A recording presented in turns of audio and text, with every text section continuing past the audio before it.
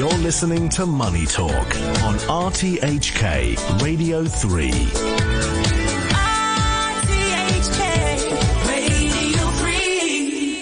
Hey, this is Money Talk, and it is time for The View from Japan. We're saying konnichiwa to our main man in Japan. He is John Beirne, the Vice Chair of Research at the Asian Development Bank Institute. Good morning, John.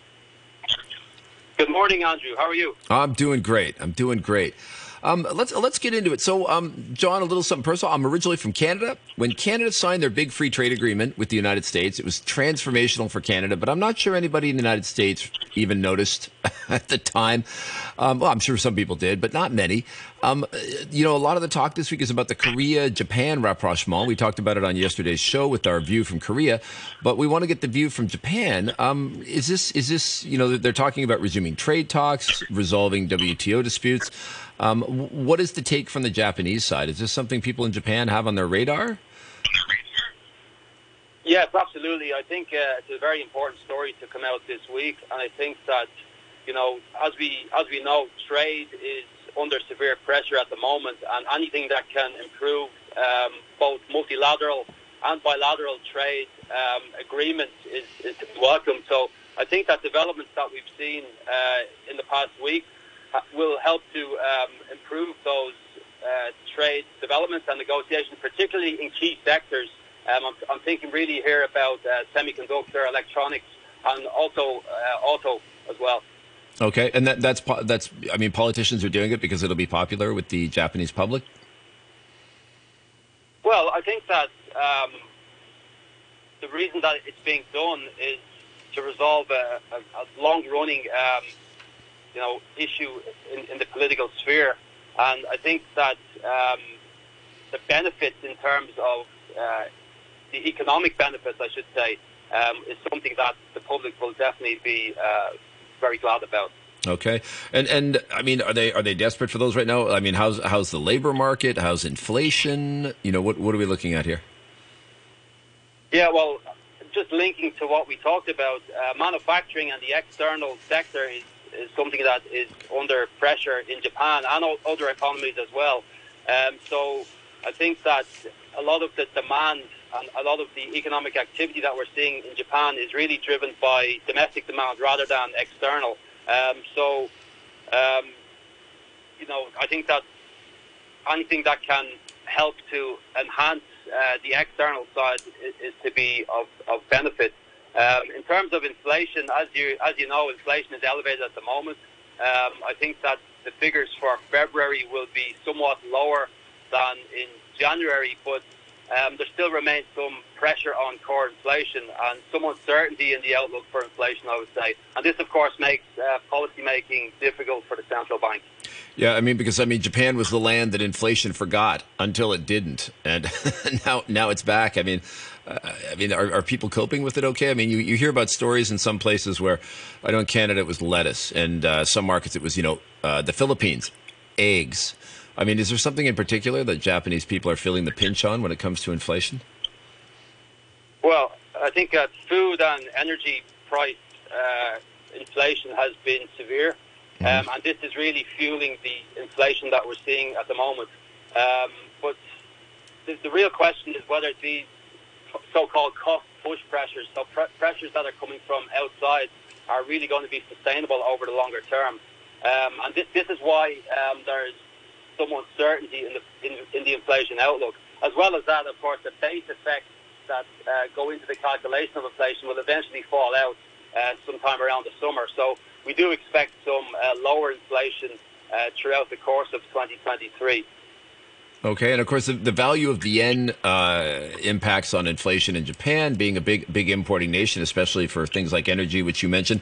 And I know you've got a Bank of Japan policy rate decision coming up on Friday. The bank we've talked a bit on this show about the new Bank of Japan governor. What is your take on what's coming down the pipe in terms of interest rates in Japan that'll impact on all the above? Yes, well, the dollar yen has been strongly affected by external factors, I would say, throughout the course of 2022, as well as that into 2023. So the very wide differential between US and Japanese monetary policy rates largely drove this depreciating effect on the yen during 2022. And we have seen in the last month actually, a further depreciation of the yen due to persistent inflation in the US, which has increased expectations of longer than expected tightening by the US Federal Reserve. So what does it mean for monetary policy in Japan? I think, the exchange rate is something that is not targeted, of course, by the Bank of Japan. They will look at how inflation is expected to develop over the basically the medium term. And while inflation is elevated, it still remains within the bounds of the target rate of 2%, I would say, over the course of the year. So this makes it very difficult to expect anything dramatic happening in the next meeting. Okay, and how is that impacting on, for example, the tourism to Japan? Are people outside Japan getting the message about inflation and the price of the yen, or are they just coming regardless? Well, the exchange rate is a key factor, which is actually encouraging tourism. The yen is still cheap relative to historical levels, so there is an increase in tourism, of course, and this is a strong factor which is helping the labour market, particularly in the service sector.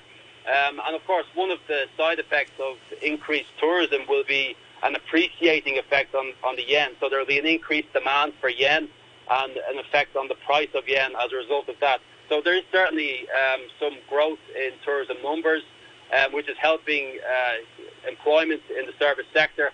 And as a result of that, it is having an appreciating effect on the yen to some degree. And I mean, tourism's a fun stuff, but defense spending is the not so fun stuff. A little more serious. We saw that China is planning a big ramping up in their defense spending, and I'm wondering, how is Japan reacting to that? Yes, I mean, not only in Japan, but in many other countries, there are concerns as regards geopolitical tensions, which is really motivating this drive for increased spend on defense. I think the issue in Japan is how to finance that increased spending. And largely, it seems to be, anyway, mooted towards increased taxation, particularly on corporates. And, that would have some implications on the extent to which there would be a likelihood of wage negotiations having the desired effect. So, if companies are being taxed more than they would like to fund, defense spending, then there may be less of a likelihood to push through on wage increases, which are crucial to, get out of this deflationary cycle that we see in Japan, that we have seen over many years. Yeah, I mean, it's always interesting to see what's happening in Japan, in particular in the defense sector. I saw they were taking F-18 jets and adding up to 3 drones that would operate independently of the pilot and fly around with them. And I thought, that, and I guess if they tell the Japanese people they're raising taxes to build giant mecha suit armor, I mean, I don't think they'd have a problem with that at all. That could be a move. We've got a little more time here. I've been looking at decarbonization of economies around the world, and I'm wondering where the Japanese are on that. Are they looking to replace fossil fuels, which of course for them are a costly import? Yeah, absolutely. I think that recent events have highlighted the vulnerability of economies that are heavily dependent on fossil fuel imports, including Japan.